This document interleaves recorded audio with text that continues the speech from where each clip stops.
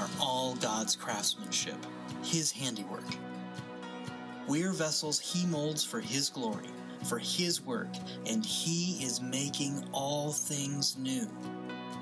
He is redeeming all things, and He is restoring hope, joy, love, peace, patience, kindness, and goodness in us.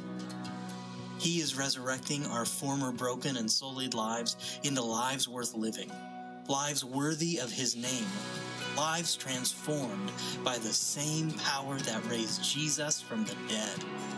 In short, we are who He says we are. You, me, us, we are.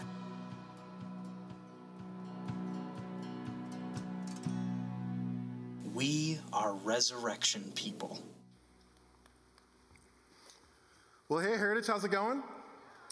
Hey, I just want to welcome all of you across our network, Bettendorf campus, Men of Kewanee, people who are checking us out online, and of course, those of you who are here in Rock Island. I am so glad that you are here. It's been a privilege to already be lifting our voices together and worship together.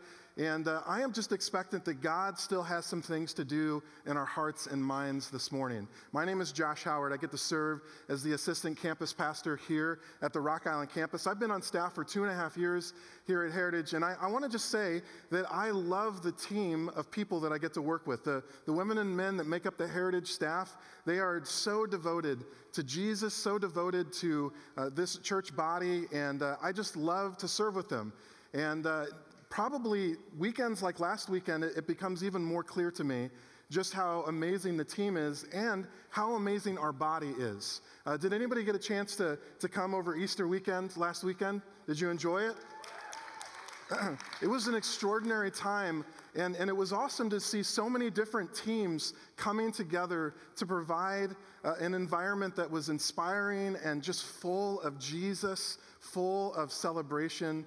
And I loved it. So if you helped out in any capacity, maybe you were, back in the kids department and you were rocking babies or making sure that our kids were taken care of, or maybe you were giving handshakes or hugs on our host team, or maybe you were up on the platform singing these great Easter hymns. Thank you for your involvement and your investment. The whole body really appreciates it. And it was a great, great weekend. Now, I love, love, love Easter, and I'm a pastor, I'm supposed to say that, right? But I really do love Resurrection Weekend, and I think probably because I love a good comeback story. I've always been drawn to comeback stories as long as I remember. Back when I was a kid, I was drawn to great comeback stories, and I'm a child of the 80s. That kind of dates me a little bit, but some of my favorite comeback stories are movies from the 80s, and I want to just take you through a couple of my very favorites. The first one is Return of the Jedi. Luke Skywalker, right? Coming back, he had gotten just trounced by Darth Vader in the last film, and he comes back with a new lightsaber and a new Jedi, black Jedi fatigues, and new control over his force powers, and he helped his friends be rescued from the clutches of Jabba. And if you don't know what those words mean, it's okay. Roll your eyes like my wife does to me. It's okay. It's all right. But then the next one, maybe more people will understand this, Superman, right? Christopher Reeve was my generation's Superman. And the second film in that particular series sees Superman give up his powers for a part of the film. And he kind of gets beat up and it doesn't look good.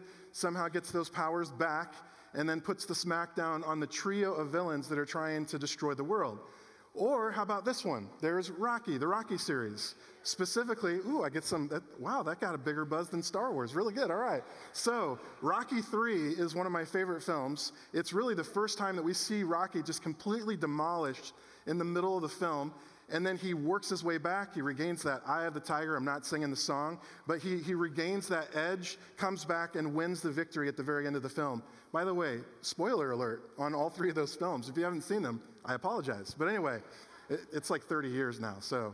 But I love a good comeback story. And I think that's why I love Easter so much. Because there is this story of Jesus who goes to the cross, gives of his life, and then comes back on Sunday victorious and alive and thriving and ready to just move his movement forward, his kingdom on earth. I love a good comeback story. And all that we celebrated last weekend within the Easter dynamic, it really does just naturally help us move into this new series that we're launching this weekend, and we're calling it We Are Resurrection People. And specifically, we just finished a series called I Am, which looked at these great I am statements that Jesus made about himself that gives us some insight into who he is and who he is in relationship to us. And then to realize that because of I am, we are resurrection people. And that there is this pivot moment, and the resurrection is really the hinge point there in the midst of it. It really kind of sets up, if you're taking notes, it's the kind of the momentous occasion of filling in your first blank, but it sets up this dynamic that the resurrection changes everything. Amen?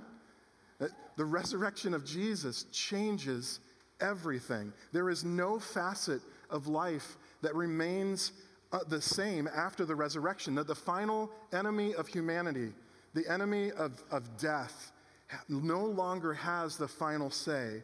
The resurrection communicates that there is no one that is too far gone and that everyone can experience their own comeback story. Now, you don't have to look very hard in the New Testament for specific examples of how the resurrection changes trajectory. Like, for instance, let's just talk about Peter for a minute. You know, Peter was kind of an outspoken disciple, but there was this moment during the events leading up to the crucifixion where he just started to operate from a place of fear. And he denied Jesus 3 times, and he did some things in that moment that he wasn't proud of. It wasn't a good situation for him. But then if you fast forward to after the resurrection and to Acts chapter 2, you see him courageously and boldly preaching the message of Jesus to a large crowd. And we see a stark difference in how he positions himself. He's no longer operating from a place of fear. He's actually operating from a place of courage and boldness and faithfulness and obedience. But this happens after the resurrection. Or let's consider the story of James, the brother of Jesus. Now, Pastor Sean has talked about this in the past, about how the story of James, it's so intriguing, and it does stand as one of the most intriguing arguments for proof of the resurrection. And it's this amazing thing to consider that post-resurrection, the brother of Jesus, James, threw all of his weight into helping the movement of Jesus forward. He was a thought leader, and he was a writer in the early church. In fact, the book of James is written by him, and it's thought to be one of the earliest to be written and the earliest to be distributed of all of our New Testament writings. That there is just some practical, good advice in that letter to the church. We'll be actually looking at that throughout the rest of this series. But the story of James is so intriguing from the standpoint of a brother of someone who decides to throw the rest of his life in followership of that someone. Now, if you have a sibling, you kind of understand how big of a deal this is. I have a brother. His name's Jeff. He's 5 years younger than me. And we share a lot of things in common, but we're also very different. And we have this mutual love and respect, and we kind of have a mutual love and affinity for the currently first place St. Louis Cardinals. But, hey, it's like been 3 years since I could say anything about that. But we love each other. But here's the thing. My brother would be the first one to call shenanigans on me if I tried to do something that was disingenuous or false or layered in some sort of a lie. And then on the flip side, the question that I kind of wrestle with as I think about James and Jesus is, what kind of proof would I need in order to start believing that my brother was the Son of God, the Messiah that came to save the sins of the world? And when you think of it in that type of question, you realize just how significant this is, that James, post-resurrection, threw his entire life in support of the movement of Jesus. The resurrection of Jesus changes everything. And there are profound implications for those of us who call Jesus King and Lord. Not only has Jesus conquered sin and death through the cross and resurrection, but he's actually done this really amazing thing of inviting all of us into a tribe of the resurrection. to carry on the purposes that God has in this world. And so the question that we need to kind of wrestle with maybe today is, how does Jesus go about doing this? What are the first things that happen post-resurrection that really set the stage for the church? And to do this, I want to invite us to look at the very last statement that Jesus says to his disciples before he ascends into heaven. It's found in the book of Acts, chapter 1, verse 8, and this is what it says. Jesus speaking, "But you will receive power when the Holy Spirit comes upon you, and you will be my witnesses, telling people about me everywhere, in Jerusalem, throughout Judea, in Samaria, and to the ends of the earth." Now notice that very first line there. This is so important. It's foundational to everything that comes after. You will receive power when the Holy Spirit comes upon you. Now Jesus spoke about this several times with his disciples. Whether they really kind of understood it in full or not, that's probably debatable, but Jesus spoke about this arrival of a Spirit that would come and help them and guide them and empower them. And when you fast forward then just another chapter from this moment to Acts chapter 2, we see the day of Pentecost. We see the day that the Holy Spirit finally arrives on the planet. And it says he came like wind and fire. And Acts 2 tells us that everyone present was filled with the Holy Spirit. Now, for those of you who maybe are new to Jesus, you're new to Christian faith, you might be asking, I don't even really understand who or what, or, what is Holy Spirit? What is this? And so we kind of need to unpack that a little bit. And I admit right up front, to unpack that, we have to kind of journey into some deeper waters just for a couple of minutes. Bear with me. I promise it's leading somewhere.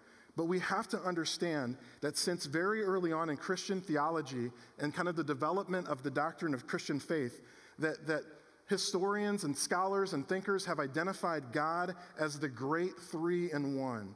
Perhaps the word that we've heard most often is Trinity. That God is Father, Son, and Holy Spirit. It is this mysterious and really kind of hard to fathom dynamic of three in one, but it's also really important for us to recognize as believers to understand that Holy Spirit is the third person in the Trinity. Holy Spirit is co-equal and co-eternal with Father and Son, and Holy Spirit is part of this dynamic of the Godhead. Now let the grandness of that thought begin to sink in as we unpack one other thing that I think we need to explore before we actually really land home on an idea. And that's that in the Old Testament, the physical presence of God was primarily known to come and reside on earth within a temple or a tabernacle. You don't have to know a whole lot about those things. All you really need to know is that before Jesus came to earth, God's physical presence was limited to a really small room called the Holy of Holies, buried deep within the temple, and it was near inaccessible. Only a priest could enter, and only under certain conditions and time frames. And so just understand that dynamic as we explore then the day of Pentecost, where God spins all of that on its head. And instead of needing to journey to one specific location on earth to experience the physical presence of God, think about this, that God now resides in us. That all of a sudden, the Holy of Holies can be found in each human heart. That each of us as individuals who believe in Jesus are containers for the power of the Holy Spirit. Now here's one way of maybe saying this. That the great I am now resides in us. The great I am now lives within us. We now are walking mobile temples. We are filled with the Holy Spirit, filled with the presence of God Himself, filled with the great I am. This is an extraordinary truth. Do not let how important and how amazing this is pass you by, because the implications are stunning for us. We are never alone. Holy Spirit resides in us, guides us, comforts us, reminds us, challenges us, convicts us, teaches us. Anywhere we go, God goes with us. But this idea of Holy Spirit within us, it leads to another really important truth. And I want to jump over now to the Apostle Paul in Romans 8 to get an idea of the kind of the next part of this that is so important to grasp. Here's what he says. Catch this first line. He says, "For all who are led by the Spirit of God are children of God." So you've not received a spirit that makes you fearful slaves. Instead, you received God's Spirit when he adopted you as his own children.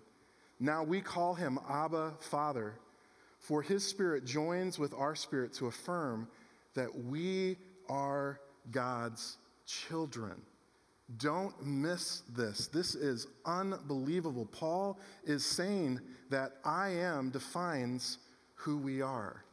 The great I am defines who we are. Part of being people of the resurrection is understanding that we are children of the living God. We are daughters and sons of God Almighty. There is this intimate nature that is bound up into our relationship with Jesus, but we're also now invited into a spiritual family. All of us in this room, we are connected in a spiritual tribe, a resurrection tribe, and the Holy Spirit reminds us of this on a continual basis. Now listen, many of us in this room, we need to be reminded of this, that in Christ you are a daughter of the living God, that in Christ you are a son of the living God. I don't know about you, I can speak for me, but the longer I journey through life, the more kind of little paper cuts I absorb, the more wounds that kind of I absorb. And I've found people who are willing to use their words and actions to belittle and destroy and discourage. And it can be really, really easy to believe a lie about yourself when it is spoken over you on a regular basis. And so we have to begin to replace those lies with truths like this one, that in Jesus, we can call out to God as our Father. In Jesus, we belong now to a spiritual tribe. In Jesus, we have a spiritual inheritance. And we need to go back to this foundational truth again and again, that who Jesus is and what Jesus has accomplished should always inform and shape who we are and what we do as resurrection people. I am defines who we are. We are no longer, friends, defined by this world. We are no longer defined by the accuser. We're no longer defined by the voice of another human being. We're no longer defined by our sin nature. We're no longer defined by our worst mistake. I am states something very different about you and me, that we are forgiven, we are free, we are in close proximity and relationship with God himself through the Holy Spirit, and we are now able to step into who God always intended for us to be, sons and daughters of God. Everything we are flows out of who he is. Now, you know, last week over Resurrection Weekend, and all of our service was, we watched a resurrection story that was so beautiful. It was a story of Murphy, who is an attender at our Kewanee Center campus. He's a great dude, and his story is so beautiful. And we wanted to kind of bring that story back this week, but with some bonus footage to tell the whole story. And so I'm just going to invite you to just kind of lean into this video that we're going to show of Murphy's story, and let his story just encourage your heart again today. Let's take a look.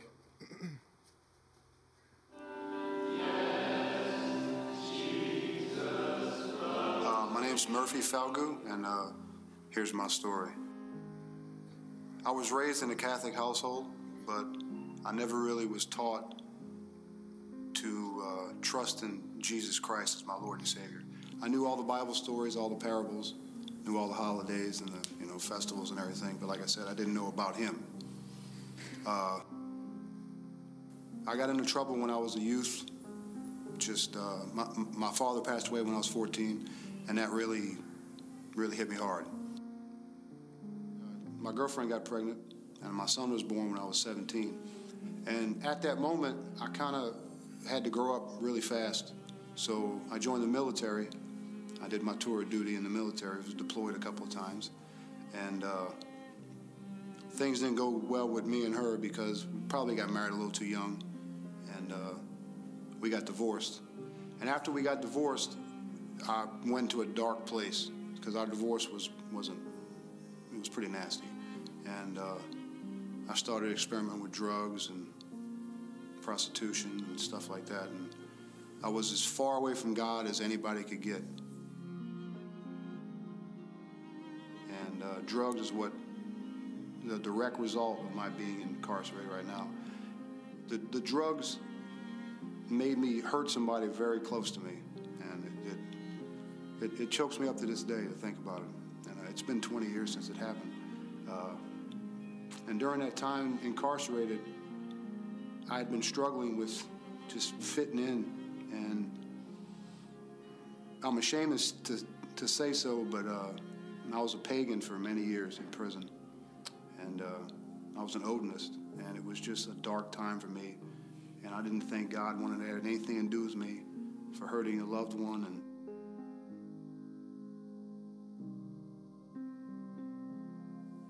And it had been wrestling in the back of my mind,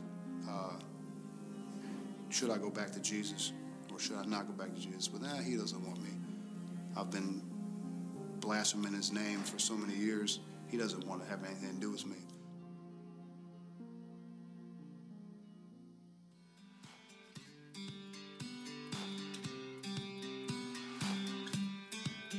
This big guy with long blonde hair, he was doing a Bible study, and I really liked what he had to say. He was living right next door to me, in the cell next door to me. And I saw him one day in front of his cell, and he was drying his hair. And I saw on his stomach were these Nordic runes.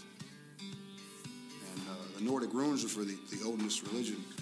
And I asked him, I said, I just saw you preaching in a Bible study. He said, yeah, I used to be an Odinist for so many years. And one day I just decided to trust in the Lord, and he saved me and brought me back into his flock. And I said, well, I've been doing the same thing for a long time. He said, well, do you want to get saved right now? And I just, overwhelming presence, and I started crying, and he said, well, I'll get on my knees with you right now and we'll pray. That's what happened. And that was February 23rd, 2013. And that's the greatest day of my life. It really is. It chokes me up just thinking about it now. My ex-wife is ecstatic that I've came to know Jesus, you know. And it says in 2 Chronicles 7:14, as long as you trust in him and obey his statutes, he'll heal your land. And he's been healing my land tremendously.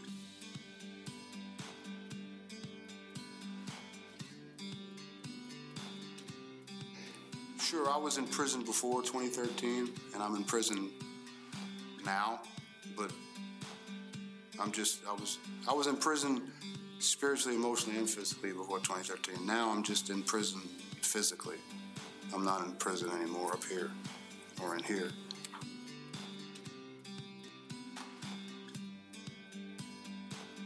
Murphy, in light of the decision you made in 2013, and even now your declaration that Jesus is your Lord, it is my pleasure to baptize you in the name of the Father, the Son, and the Holy Spirit.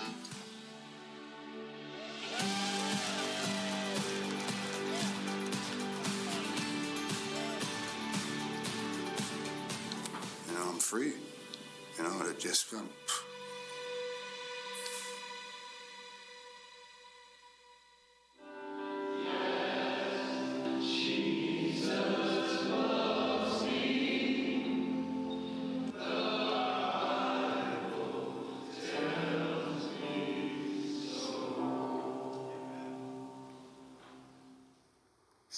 So awesome. Talk about a comeback story.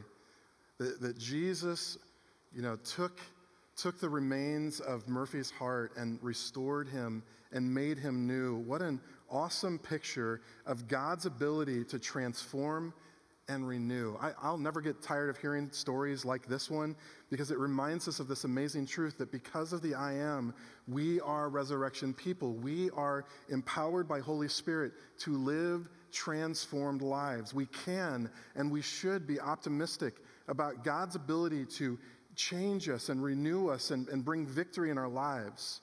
And I love that my friend Murphy has been transformed and now understands the beauty of knowing that he is a child of God. Now, all this kind of reminds me of one other thought from the Apostle Paul. And it's in the same chapter. It's Romans chapter 8. But this time it's verse 11. And it's so powerful that I actually want to invite everybody across our network to read this aloud with me. People in Bettendorf, get in on this. Men of Kewanee, get in on this. And let's just read this together because it is a powerful truth. You ready? Here we go. The Spirit of God who raised Jesus from the dead lives in you. And just as God raised Christ Jesus from the dead, he will give life to your mortal bodies by this same Spirit living within you. Do you catch the profound importance of what is happening here with Paul's statement that the same Holy Spirit that raised Jesus from the dead is the same Spirit that lives within you, that empowers you, and that gives you access to resurrection power? The question is, are we resurrection people? Well, yeah, you better believe we are, because we have direct access to the transformative resurrection power through the Holy Spirit. It's an amazing truth. In fact, let's state it like this, that we are carriers of resurrection power. We are carriers of resurrection power. This is why we can become so optimistic about God's ability to completely transform us and make us new, because the Spirit grants us this resurrection power. That friends, things that might appear dead in your life right now, those things can come back to life. Things that appear broken in your life, those things can be healed. Things that maybe rooms or spaces that you've kept hidden and are just dirty for years and years, those rooms can be cleaned out through the blood of Jesus, and his light can shine in and make it a bright space again. That the Holy Spirit grants us access to power so that we can be transformed, so that we can say no to sin and yes to obedience and freedom and faithfulness. And this is all really good news, but I'm completely convinced, friends, that Holy Spirit grants us resurrection power, certainly for internal transformation, but it's not all just about us. That Holy Spirit grants us power in order to take that and use it on behalf of others that we come in contact with. In fact, in your notes, there's not like a space designated for this, but right under kind of the word carriers, I would just write the word givers. That we are not only carriers and containers for resurrection power, but we are givers of resurrection power. We have the power to bring life to this world. We can help bring heaven here to earth. We can bring a little bit of kingdom dynamic here. We can encourage and we can love and we can serve and we can be faithful and we can show compassion and serve on behalf of another person. We can create beautiful things like art and music and maybe a book or maybe some woodcraft or whatever thing that you can do. We are given power to influence. We are given power to speak the truth in love, to help shape systems that are fair, to get involved in our neighborhoods and communities, to bring joy to this world. And friends, this is exactly why we Heritage organizes around events like LeaderCast, this one-day conference that's coming up in May, because we want to put ourselves in positions where we are working on ourselves, we're working on our skills, we're working on how to communicate with another human being, how to manage conflict, how to lead in spaces that are difficult. We also provide life groups and learning groups because we just want our body to continually engage in things that shape us into the image of Jesus so that he can then leverage us and help bring life and resurrection power to those in our lives. At the risk of quoting a cheesy Spider-Man quote, with great power comes what? Great responsibility, right?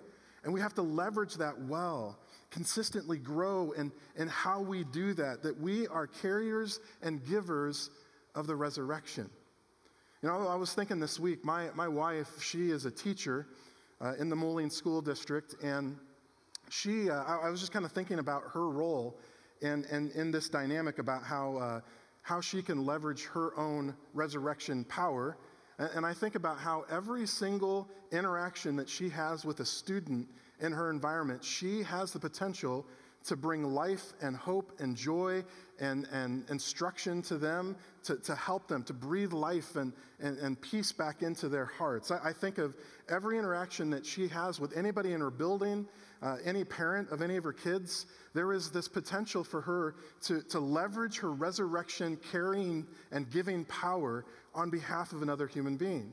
Now look, you don't have to be a teacher in order to leverage your power. In fact, it doesn't matter what you do or don't do. It doesn't matter what phase or stage of life that you happen to be in right now. Friends, all that you need to know is that in Jesus, you are carriers and givers of resurrection power, and every single human interaction that you have throughout the day, you have the potential to pass Jesus along to that other person. You have the potential to breathe life into them. Maybe it's just as simple as smiling at someone who hadn't been smiled at all day, or just showing warmth or compassion. You have a tremendous opportunity in front of you to pass along resurrection power. Now, here's what I love about this, that Jesus invites us into this rescue operation that he initiated at the cross and in the empty tomb. That he is still carrying out this rescue operation in the world. Some of you might wonder, well, why didn't God just whisk us away once we found him? It's because there is still stuff for us to do. There is still the purposes of God that we need to fulfill. And the church, the Resurrection Tribe, is a part of this. I love how New Testament scholar N.T. Wright, he writes about this. I'm a kind of a fanboy of his. So he's a little meaty, so bear with me. But this is such a great thought that I want to get across, where he says that the hope was not for a rescue operation that would snatch Israel or humans or the faithful from the world, but for a rescue operation that would be for the world, an operation through which redeemed humans would play once more the role for which they were designed. It was the hope for a renewed world in which justice and mercy would reign forever. I love this because Jesus doesn't just save us or rescue us from this world. He actually rescued us for this world. We are part of this rescue operation. We are resurrection carriers and givers. Now, remember back to Murphy's story. And, it's a great story of transformation. We've already kind of identified that. But there is a piece of that story, and it can pass you by pretty quickly in the midst of the drama of the rest of his story. But he talks about the moment that he comes to know Jesus and how there was another human being involved in that dynamic. And I love this. He calls him a big blonde-haired dude. We didn't even get a name. We just heard he's a big blonde-haired guy that led a study, and he had some exposure to Odinism, the same as me. And through this relationship, Murphy was connected deep into the heart of Jesus. Now, I love this, friends, because this big blonde-haired dude actually served as a resurrection carrier, as a resurrection giver, and he leveraged his past experience in order to teach Jesus and share Jesus with Murphy. And it was actually this other human's involvement that sealed the deal in Murphy's life. I love this because it is such an example of how God can use us anywhere that we're planted. That he can use our stories. He will not waste your pain. He will not waste your story. He will not waste your experiences, that you may have background even in another religion apart from Christianity, like this blonde-haired Odinist, right? That you might have something that can connect to the heart of another human being with a similar story.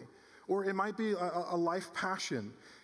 Maybe it's a life situation, or it's a hobby, or it's something that you do for a living. Maybe it's some other life event that has happened in your life, whether it's good or bad. Friends, I would even say it might even be a past failure of yours. This might be something in your past 10, 20, 30 years ago. Maybe it was an addiction that you had to fight through, or maybe it was an affair, and you have this brokenness and this pain in your past that God has just redeemed and woven into your story. And there's going to be a moment, friends, in your life where God connects you to a person with a similar story. And you're going to be used as a resurrection carrier, giver, to point them to Jesus. It might be that your particular story is the only story that will connect to certain people that God has placed in your life. It takes recognition that we are carriers of the resurrection in order for us to just be on this path of interacting with people in our lives who need to hear about Jesus. It takes us being humble and flexible and available. And it takes recognition that we, friends, are walking temples of the Holy Spirit. The great I Am himself resides in us, and anywhere you go, any conversation you have, there is the potential to point people directly to Jesus. We are resurrection people, and may we never, ever, ever forget that about our core identity. Now, we kind of need to move into the so what moment, and I'm going to keep it short and sweet. It's really just going to be a statement of challenge, and I've written this statement in a corporate way. Hopefully, you'll kind of understand what I'm doing with this. But I would challenge you to step fully into who we are because he is I Am. Step fully into who we are because he is I Am, or more specific and individualized, that you would step fully into who you are because he is I Am. That Jesus sets the stage, that everything we are and everything we do should flow directly out of him. You know, I've mentioned that resurrection is a pivot moment. And we're kind of in a pivot moment here as a church where we're moving from this great series about I am statements of Jesus, and we're moving to this exploration of who we are as resurrection people.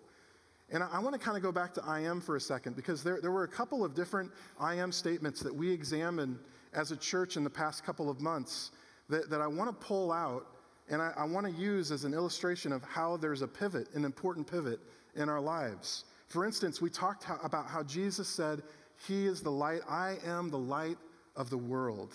And here today we find out, Jesus actually makes us many lights, many shiners into the world around us. Jesus says, I am the way. And we find out that Jesus actually makes us into signposts that point the way directly to the throne of Jesus. Last week, we talked about how Jesus said, I am the resurrection and the life. And here we find out that we are actually dispensers of resurrection and life. And we have the ability to breathe life into other people. See, Jesus sets the stage. He informs and shapes us, and he calls us to participate in the rescue plan that he has established here on earth. But part of the challenge is this: are we willing to step fully into the design and calling that God has for us? Maybe for some of you, there's a place of brokenness in your life that you need to hand over, that you actually need to experience a comeback story of your own. That maybe you need to hand over a piece of your identity where you're not really trusting him fully in who he says that you are. And all of this takes courage, and it takes submission.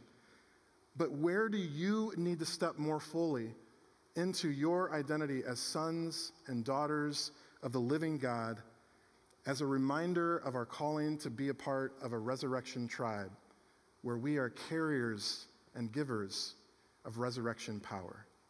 See, friends, I would just invite you, we're over the course of the next 4 weeks, really through the month of May, we're going to continue in this series, and it's going to be powerful and important, and I would just challenge you to be here for all 4 of the rest of these weeks with an open heart and an open mind to see what the Lord wants to do in you.